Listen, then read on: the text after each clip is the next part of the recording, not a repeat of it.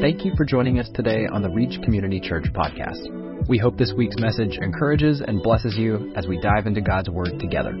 Our mission at Reach is to see lives changed by Christ together in community by loving God, loving people, and reaching our world. We'd love to have you join us next Sunday. You can learn more about our mission at reachcommunitychurch.com.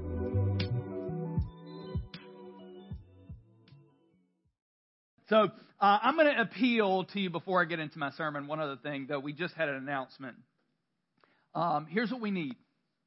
We need people to host or lead small groups. And here's an easy one that you can do that doesn't take a whole lot of training, doesn't take a whole lot of anything other than your ability to ask questions. We could use a few people to host or lead a sermon follow-up group. And all that means is that you'll get my notes in a couple of questions, and then you'll get together and have coffee and snacks with a few people from the church and just talk about the sermon. That's it. And it can go from there. The questions are more like a starting point to the conversation. But the idea is we usually don't need more inspiration. We need more application.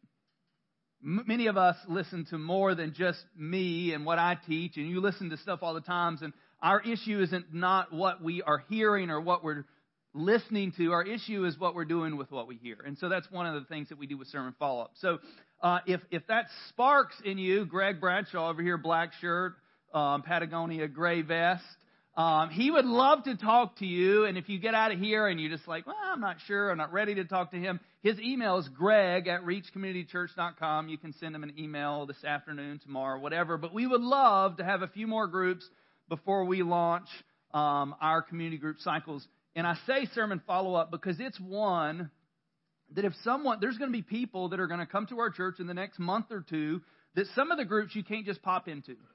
But a sermon follow-up, as long as there's room inside the room that they're meeting in, all you have to do is show up for a Sunday morning service, and you have everything you need to be a part of that small group for that week. So that's the pressure I'm going to put on you. So step up. With 2 or 3 people, 2 or 3 couples, a hosting couple, and maybe the extrovert person to help make that happen. Let's do this. If a pipe isn't going to get us, neither is that. So, all right. So we're in week 2 of a series that we're doing on Joshua, and this idea of being faithfully consistent or faithful consistently. This idea that really the life of a Christian isn't flashy or fancy. It is just consistent. It's consistently doing the things that we need to do, which the primary of that is connecting to a Father that gives us a view for who He is to us. And so this morning, I want to talk about this abbreviation. Do you know what POV stands for? What does it stand for? Point of view. That's right. It stands for point of view, and point of view is a particular attitude or way of considering a matter. The way you interpret what you see matters, and we know this because many of us are bombarded by things that ruin our day because of a perspective that we have of it. Not that it's true, but of whatever we interpret, these things happening mean whatever. See, 2 different people can see the same thing and have 2 completely different perspectives. If you're married, you completely understand that. You and your spouse can witness something, be present, hear the exact same thing, and one is like, okay, cool, and the other one's like, oh my gosh, what's happening? That's just what happened. A point of view, it matters. You can both witness the same thing and have 2 different responses. As we continue this series on Joshua, looking through the life and see how faithfully consistent he is with all that God does, even when we don't hear anything about Him. He had a view of God that shaped what he saw and what he experienced through the lens of who God was, not who he was or not what he could do. He trusted the Father first and then filtered everything he saw and experienced through that trust. Today, we'll learn that point of view matters. Let's pray.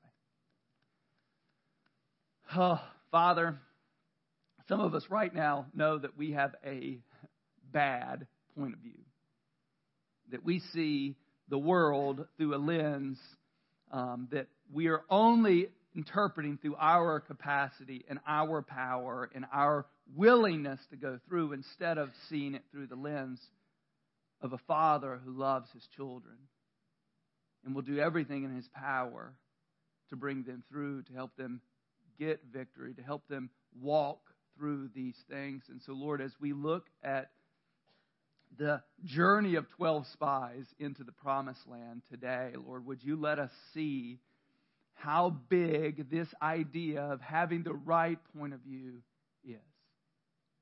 So bless the reading of your word. We pray these things in Jesus' name. Amen.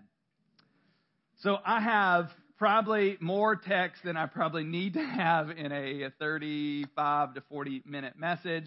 We're going to be in Numbers 13 and Numbers 14, and I'm going to read probably 60% of it. Some of it I'm going to try to kind of give you a perspective of what's going on, just because if not, I would be 8 pages in and I would be reading the whole time.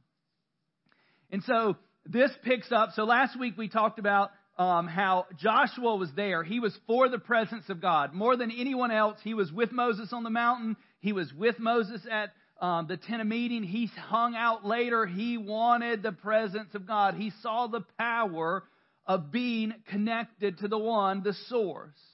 We also saw that he was a man that was willing to go and fight and receive victory, even though it wasn't his own power or authority that got him there. And so today we're going to pick this up as this is within 2 years, probably 12 to 18 months. They have left Egypt. They have gone through this journey to get to the place where they can see the promised land. And God's going to say, hey, send 12 spies, send 12 people to go look. And they get people, leaders from each of the 12 tribes, to send them in there and get a point of view of what's going on. And so we're going to pick this up in Numbers 13, verse 1. The Lord spoke to Moses, saying, send men to spy out the land of Canaan, which I am giving to the people of Israel. So this is the Lord telling Moses, hey, have them go look at the land. But this is the land that I've already promised you. This is the land that will be yours. From each tribe of their fathers you shall send a man of one of the chief of them. So Moses sent them from the wilderness of Paran, according to the command of the Lord, all of them the men who were heads of the people of Israel. Joshua, one of those, shocking, not shocking, but we're talking about Joshua, so he's one of the 12 that are there.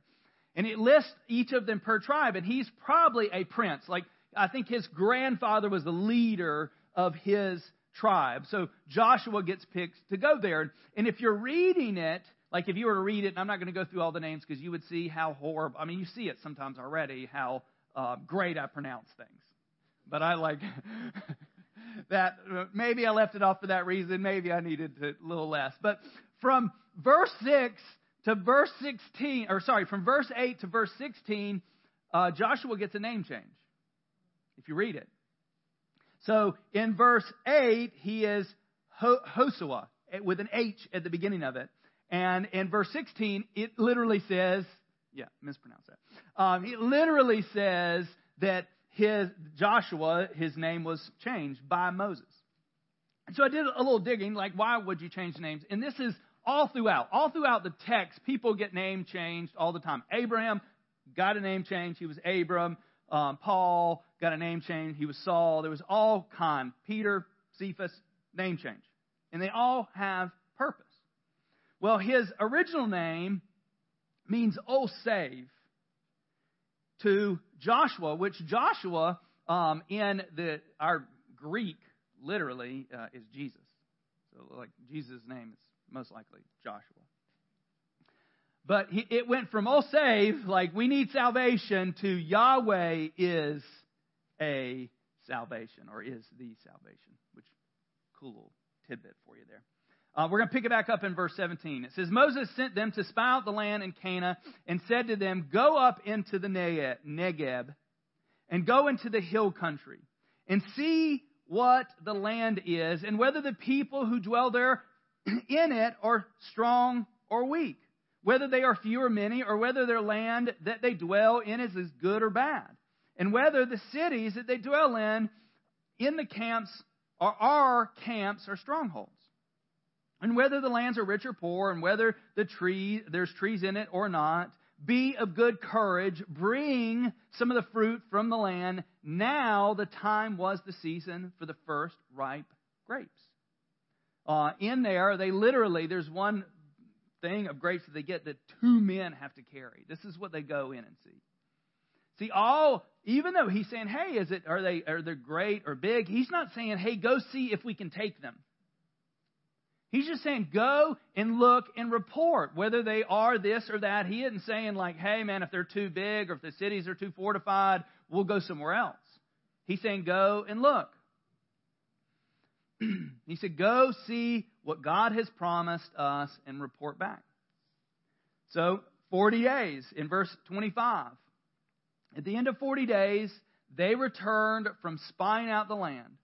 And they came to Moses and Aaron and said to all the congregation. So it wasn't just Moses and Aaron and the leaders. This was to the whole congregation. So they're all there. The people have waited 40 days. And 40 days is a pretty common occurrence all throughout here. 40 days. This is going to be a bad 40 days. So they go and they're going to the whole congregation, tell what happened or what they saw. To the whole congregation of the people of Israel in the wilderness of Paran at Kadesh. They brought back word to them and to all the congregation and showed them the fruit of the land. And they told him, we came to the land to which you sent us. It flows with milk and honey, and this is its fruit. So they're coming back because God had promised them, I'm going to give you this land. This land is going to flow with milk and honey. And here's what you need to understand. When God promised something to us, He can be trusted with that promise. This is the fulfillment of that promise because He said it is, and they come back showing the fruit, not just saying, hey, it's a great land, we should move there, but He's showing them the fruit of it.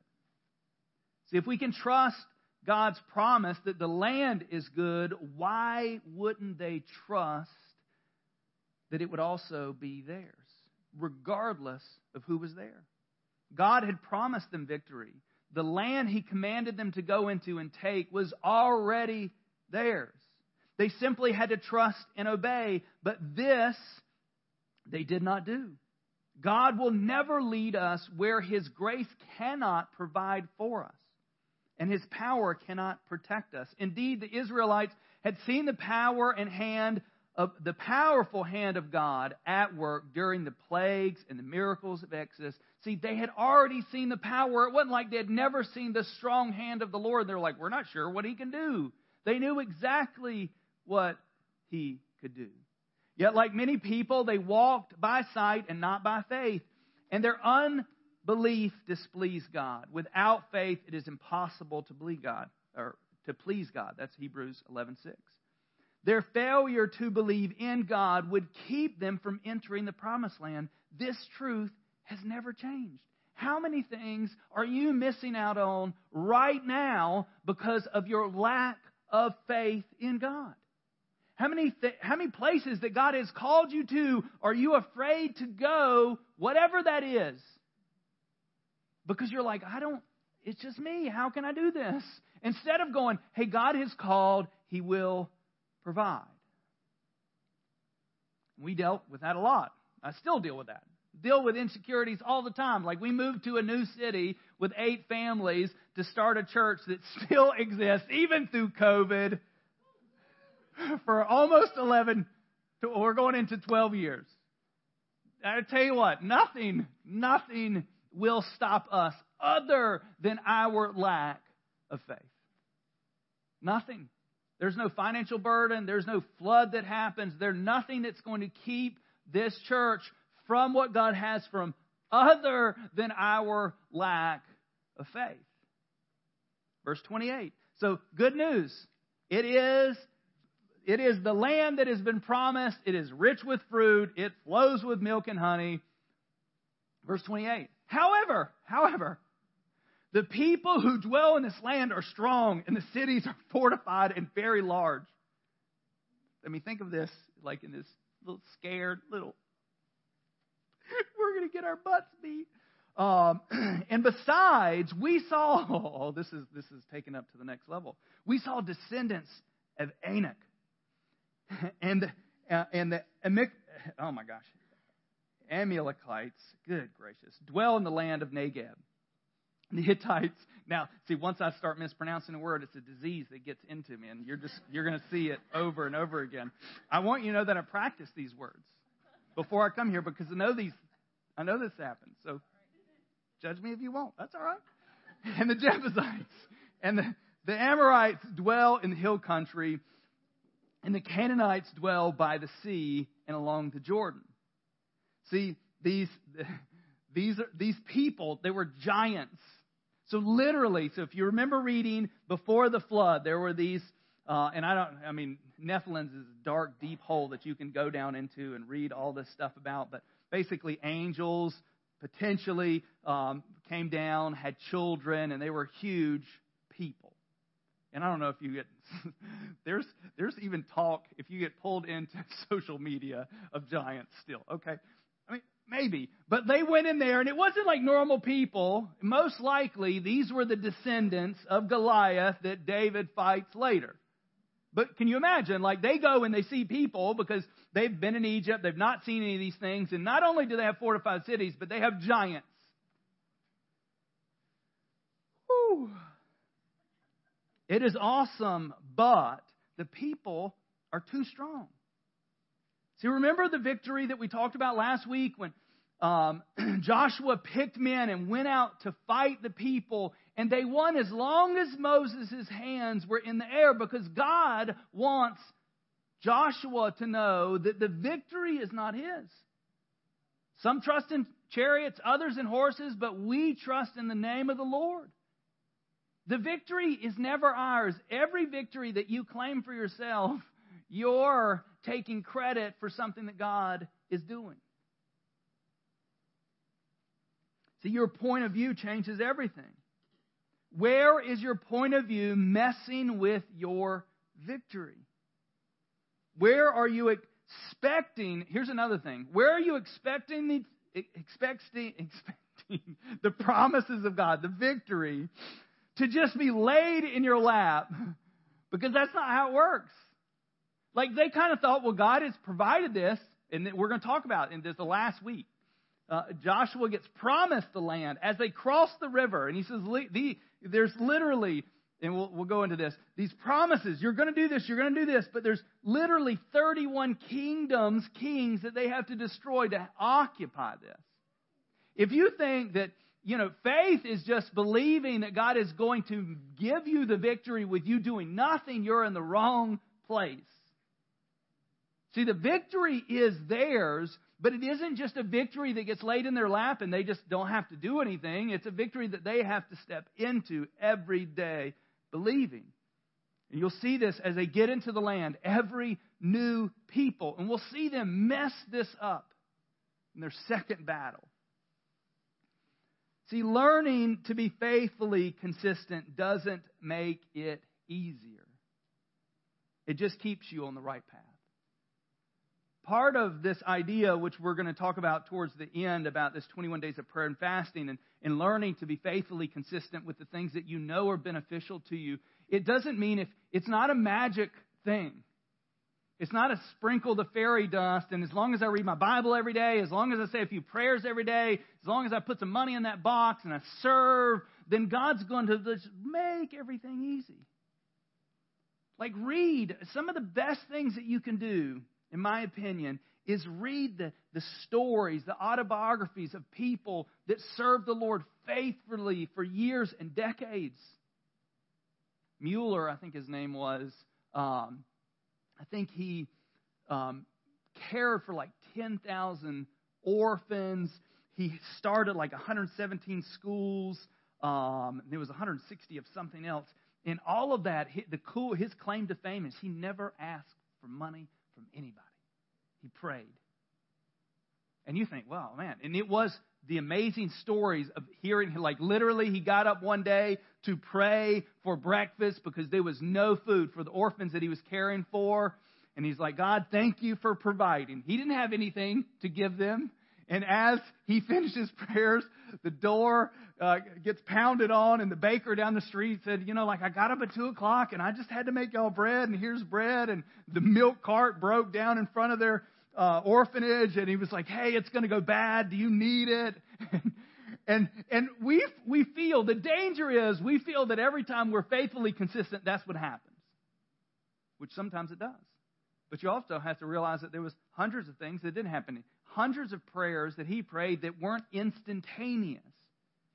Choosing to be faithfully consistent is choosing to do the thing that you know that you should do, in spite of what might happen today, in spite of your point of view in that moment. So 10 of the 12 give this negative view. And then Caleb, in verse 30, but Caleb quieted the people before Moses. And this is hundreds of thousands, up to 1 million people. I think he got belligerent. I mean, you see it a little bit in what he's getting ready to say, but how do you quiet hundreds of thousands of people? He doesn't have a microphone that he can pound on and listen to me. I'm sure he's going to tear his clothes in just a second. He's mad. Verse 30, it says, but Caleb quieted the people before Moses and said, let us go up at once and occupy it, for we are able to overcome it. Caleb sees it. He's not looking at his people. They weren't trained warriors. They have been slaves for hundreds of years. Most of them didn't even have good weapons. They weren't anything special, but Caleb understood, just like Joshua, that it had nothing to do with them. God had spoken it and promised it, and they will faithfully walk into it. See, the faithfulness of Joshua and Caleb teaches us that we are to stand for God even when others will not. When we do, and hear this, when we do, God may, very important word right there, choose to bless us in ways that will extend for generations to come. The blessing of Joshua and Caleb we are experiencing right now. Because what the people are getting ready to ask for is they want new leadership and they want to go back to slavery. And if that happened, there would be no story of Christ. They would have gone back into slavery and probably dissolved into nothing. But they didn't do that. Verse 31, then the men who had gone up with him said, we are not able to go up against these people, for they are stronger than we are. So they brought the people of Israel this bad report to the land that they had spied out, saying, the land, though which we had gone out to spy, it, is a land that devours its inhabitants. And all the people that we saw in this area are of great height. Devours. I mean, this is, hey guys, you're going to be destroyed, is what he's saying. Verse 33. And there we saw the Nephilim, the sons of Anak, who came from the Nephilim. Those are the giants. And we seemed to ourselves like grasshoppers. And so we seemed to them. So how are we going to fight people that look at us like grasshoppers and have just told that the land devours its inhabitants?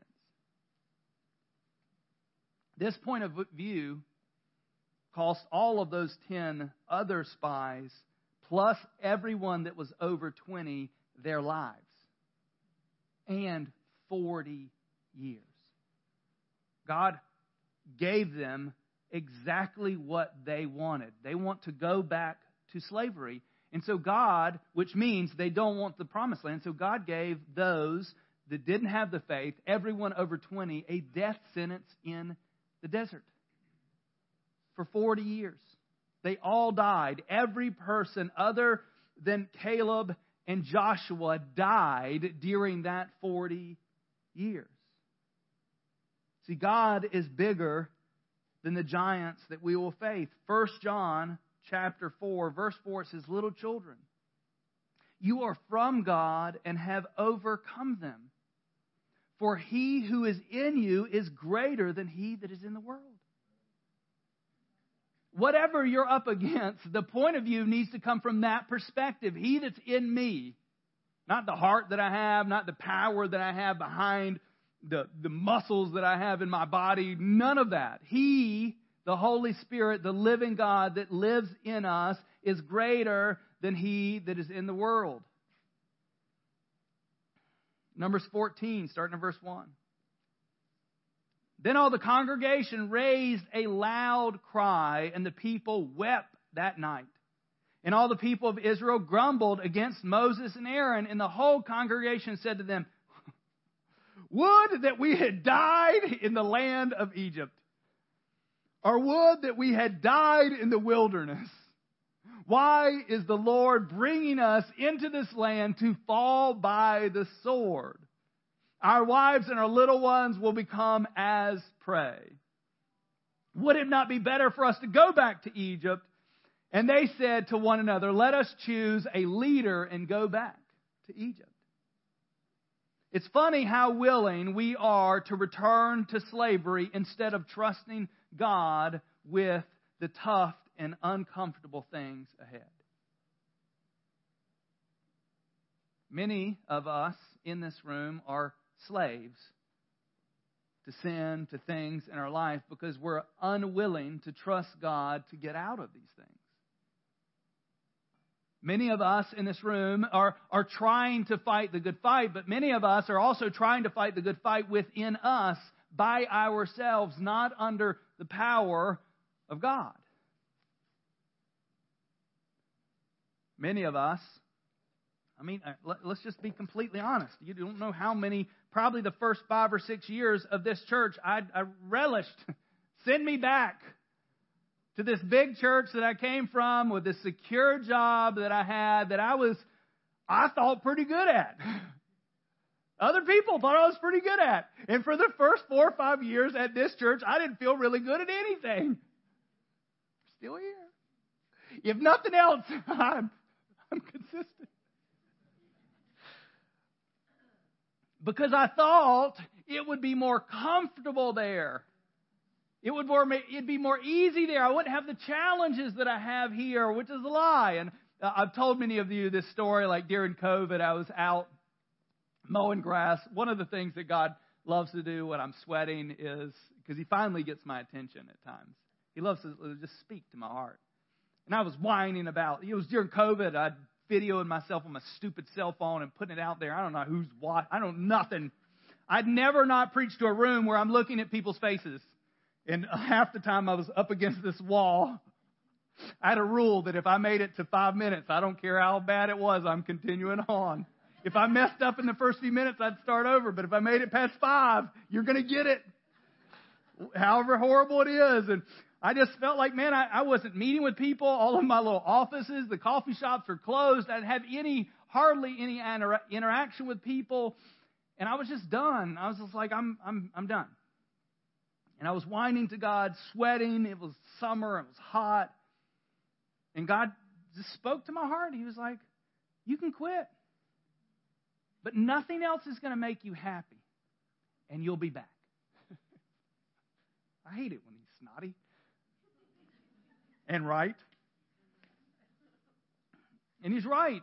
And past those moments of like what's going to happen, you just have to learn to walk in this trust with God. And let me just tell you, I don't mean blindly trusting that everything's going to be all right. What I mean is you learning to get to know God, that you know His heart, and so that you view things that you interact with through the lens of Him and not you. Verse 5 says, Then Moses and Aaron fell on their faces before all the assembly of the congregation of the people of Israel, and Joshua son of Nun and Caleb the son of Josepheth who were among them, who had spied out the land, they tore their clothes because they're mad because they saw the victory that was theirs. And they said to all the congregation and the people of Israel, the land which we passed through to spy it out is extremely good land. If the Lord delights in us, He will bring us into the land and give it to us, in the land that flows with milk and honey. Only do not rebel against the Lord, and do not fear the people of the land, for they are bread to us.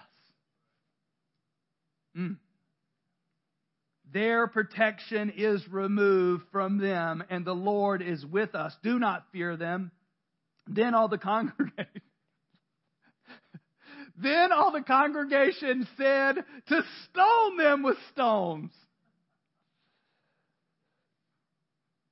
But the glory of the Lord appeared at the tent of meeting to all the people of Israel. They're ready to give up because of someone's point of view. And let me just tell you, there's some people, be careful. Anytime I make statements, I feel like people are going to just take them and make it a law, and then they're going to root out every person that they don't like in their life. There are some people in your life that you need to remove from your ear. Some of these, like these 10 spies that are whispering this thing and ruined it for everyone. We need to be very careful who we're listening to. And some of you are like, yeah, I know exactly who that is. The spouse, I don't know where you're going, but you're getting out of my house. That's not what I'm saying. It's not what I'm saying. What I'm saying is we got to be very cautious of what we allow to root in us through other people.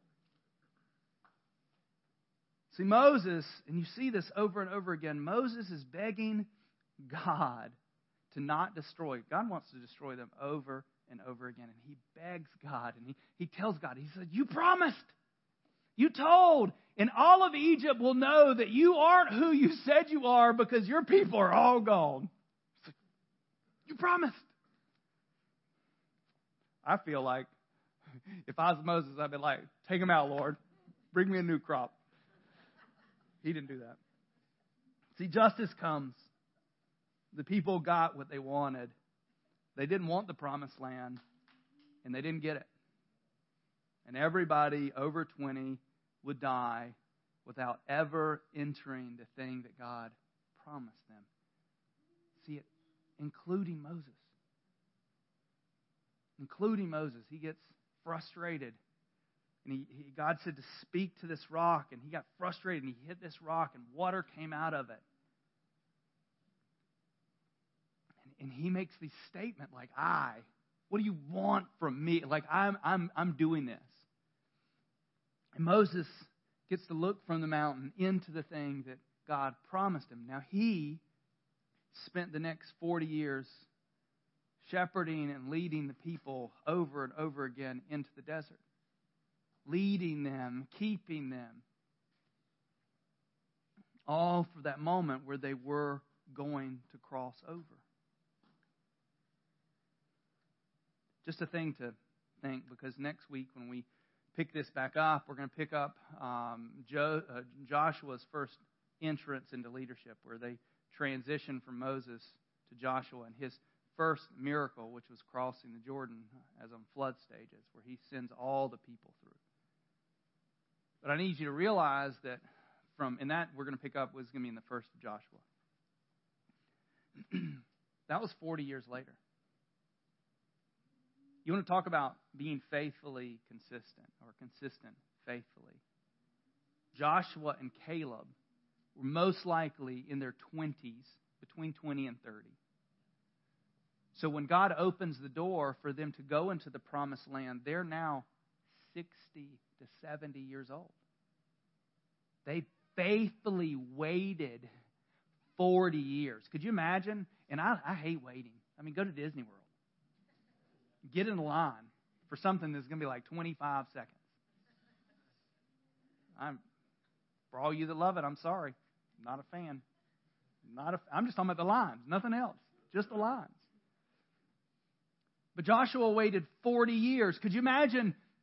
Could you imagine what he would have to do in his soul? And this is what why I said last week was so important. Because he trusted God even with 40 years.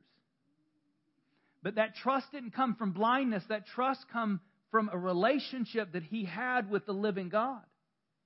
And I guarantee you, he didn't make it through those 40 years without the continued connection to the presence of God. Because just imagine yourself for a minute. You know you did the right thing. You've been in these situations where you did the right thing and you're like, but everybody else did something wrong and you're getting punished for them. I mean, could you imagine how easy it'd be to wake up every morning and be like, I hate these people. It's all your fault that we're still here. And how bitter and angry and frustrated they would be. Can you imagine what kind of leader he would be after 40 years of letting his heart sour and be bitter and angry? But he wasn't. He was just like Joseph after 17 years when his brothers finally realize who he is. And he says to them, what you meant for evil, God meant for good. This is what Joshua gets. When you get faithfully consistent with the living God, you see him in and through all the things that are going on. So where does your point of view need to change? Maybe your point of view needs to change in your marriage. And you need to stop looking at that other person to give you the things that you think that you need or deserve. A great book, if you've not read it, it's called Sacred Marriage by Gary Thomas. If you want to strengthen your marriage, I think it is probably my favorite book on marriage. Amazing. I'm going to tell you the byline, and you're going to be like, I'm not reading it. The byline of it is, what if God, talking about marriage, what if God didn't give marriage to us to make us happy, but gave marriage to us to make us holy? And that's what we need to look at. That changes our point of view, that my wife is not in my life, and this is where my struggle is. It's just the James, where it says, where do these fights and quarrels come from? Because we want and we don't get. So some of that point of view is within your marriage. You're looking to your spouse to give you something that he or she does not have the capacity to give you. You're looking at the wrong place. Maybe it's work. Maybe your point of view of work is like God has, when Adam got cursed and he said, man, thorns and thistles, and you're thinking that work is going to give you that thing that's finally going to make you feel accomplished and good about yourself. You're looking to the wrong place. I believe every single person in this room who calls themselves a child of God has a mission that is not going to be fulfilled in a full-time job. Hear me. And this doesn't mean all of you need to quit your jobs and go to seminary and start a church. What this means is you need to stop looking at your job to give you what it cannot. And you need to start going, God, what have you called me here to do in the place that you've planted me?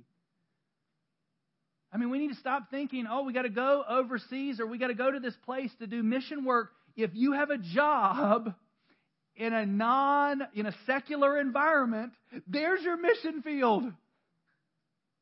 They, I'm sure, need Jesus just as much as the people across the world. And it's easier to go for 1 week and serve your heart out and go, man, I want to serve the Lord. It's more difficult to be faithfully consistent every day. Love Jesus enough to love people that aren't easy.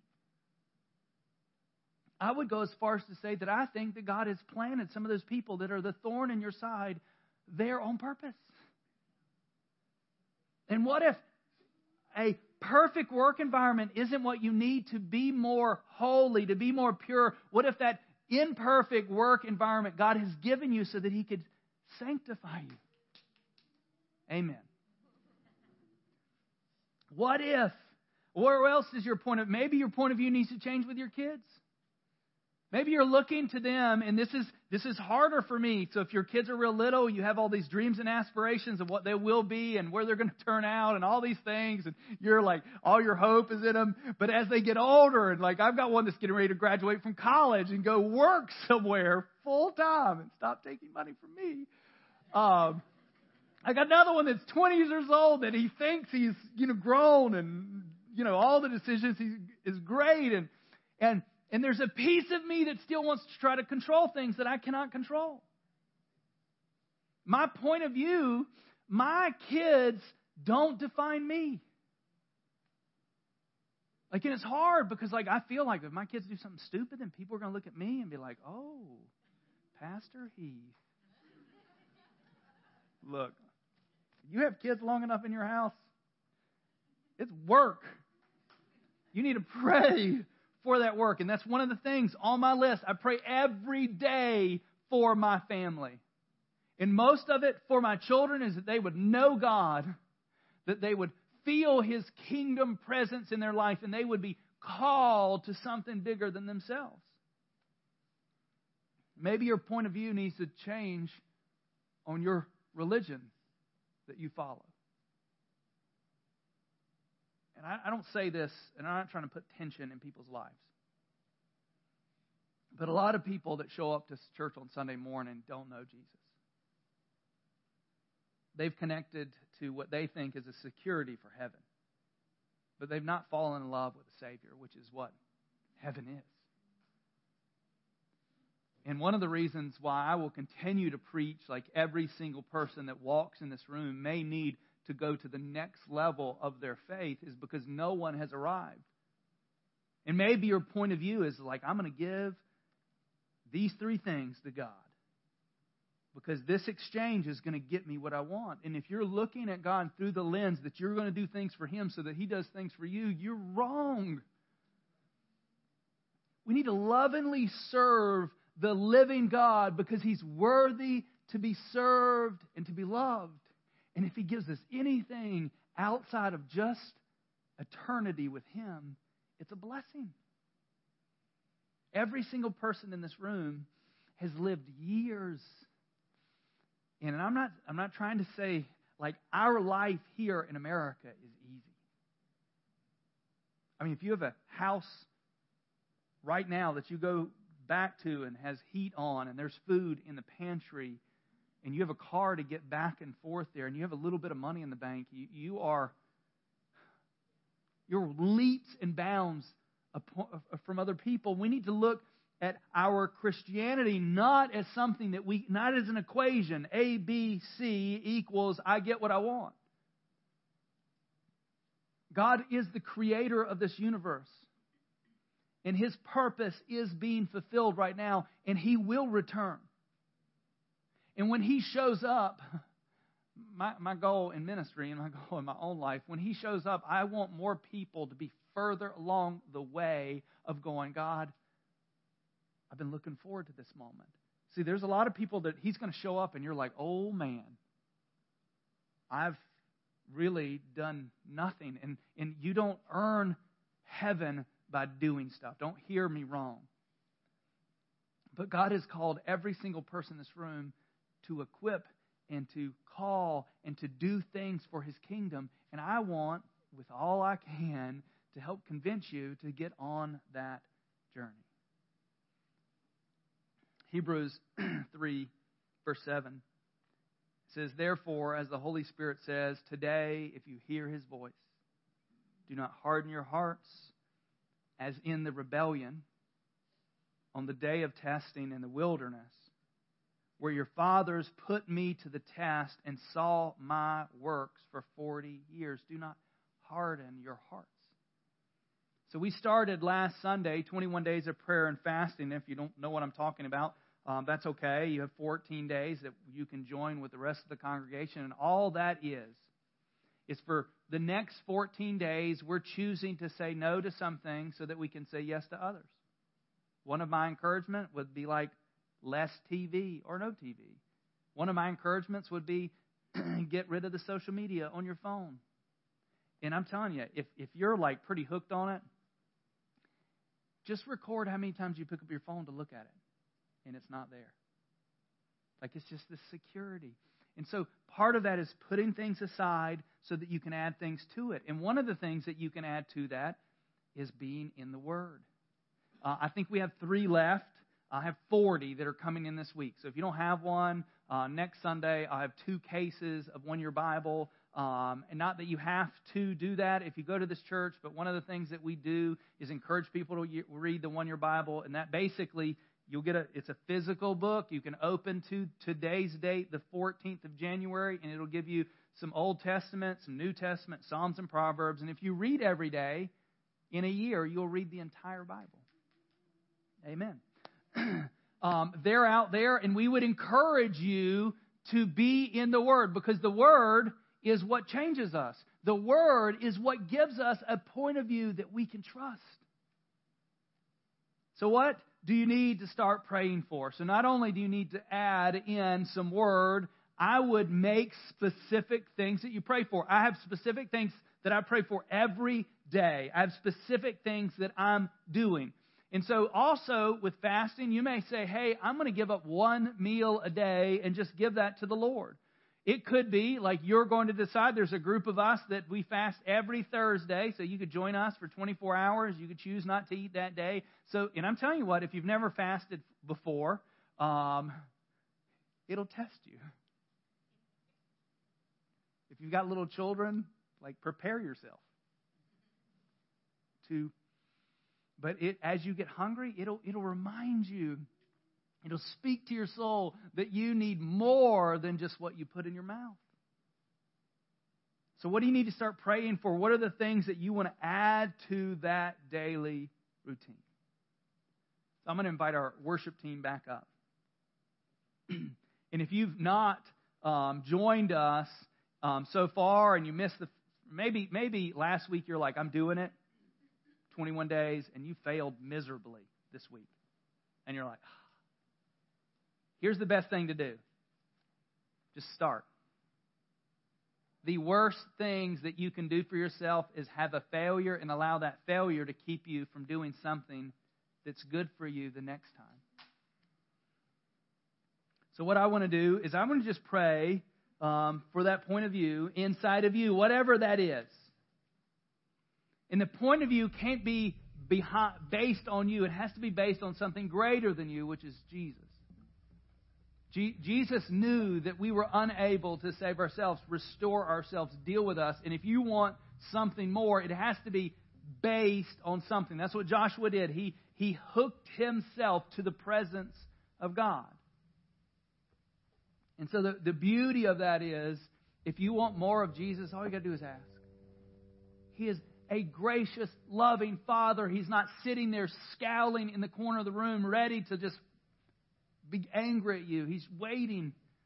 Have the point of view of the prodigal son, of the father who was waiting, looking for his son. And when his son came on the horizon, he didn't stand there waiting. I'm about to give him. I'm about to tell him how I feel. He ran to him. He put on the cloak. He put on the finger. He put on the slippers. Because he loved his son. He was waiting for this moment. And that's the Father to you. If you've been far off from him, he isn't sitting there wanting to whoop you. He's wanting to say, come on, son or daughter, I want you. Let's pray. Father, you know our hearts. You know what we need. You know where our point of view is so skewed that it needs a Holy Spirit intervention. And Lord, we ask of that right now, that you would in us begin to change the way we see. Not because our world is changing, but because our point of view, where we're looking at it, the lens that we're looking at it through, gets changed to you. Lord, you have things that you want us to walk into that will never be accomplished without you. So Lord, we just declare that we trust you, that whatever is going on right now, help us see it through your lens, our marriage, our relationship with our children, our work environments, and all the other things that we're viewing, even the political landscape. Lord, would you change our point of view? That wouldn't be based on fear and anxiety, but it would be based on a good and loving God that is bringing things to His conclusion. We trust you, Lord. And Lord, if there are people in this room that they've played the game and they've missed you, Lord, would you call them? Would you whisper in their ears right now, son or daughter, my desire is that you would know me, give your life to me and trust me with it. So, Lord, help us trust in the salvation that comes from Jesus' finished work on the cross. We love you, Lord. We pray all these things in Jesus' name.